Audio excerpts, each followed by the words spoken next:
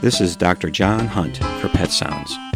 Allow me to spend some time with you discussing pets, pet care, and everything in between. Let's talk about quality sleep for your pet. Good quality sleep, as well as enough sleep, is as important to your pet as it is to you. Dogs need about 11 to 12 hours of sleep, while cats need about 13 hours of sleep every day. Of course, this will vary tremendously. Very young pets and our senior pets will sleep a lot more. Even the average pet will sleep more if left alone for a long period of time. Exercise and body weight play a big role in quality sleep. Physical and mental exercise will tire your pet, allowing them to sleep soundly.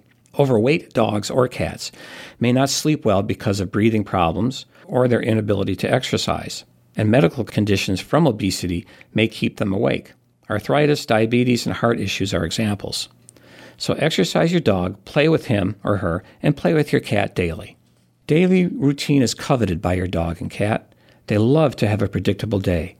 Knowing when you wake up, leave, and return from work, when mealtime is, and evening activities gives your pet a sense of comfort and predictability so they know when they can wind down to sleep.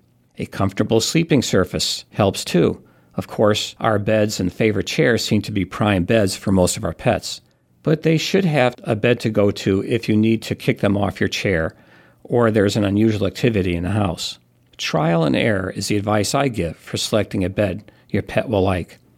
Your cat may end up sleeping in your son's closet amongst his dirty clothes, or your dog may prefer an old throw rug in front of the door instead of the new $50 bed you bought.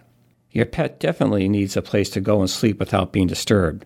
The bed should not be near a washer or dryer or a kid's toy box or next to your daughter's drum set.